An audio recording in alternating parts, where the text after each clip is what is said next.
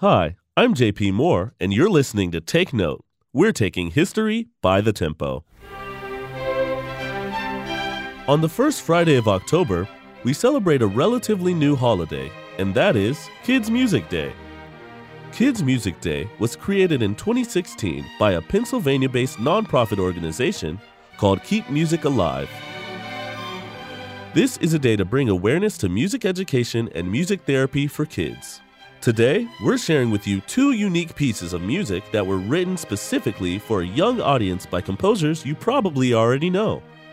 In 1936, the Central Children's Theater in Moscow commissioned a work from Sergei Prokofiev that would introduce symphonic instruments to children.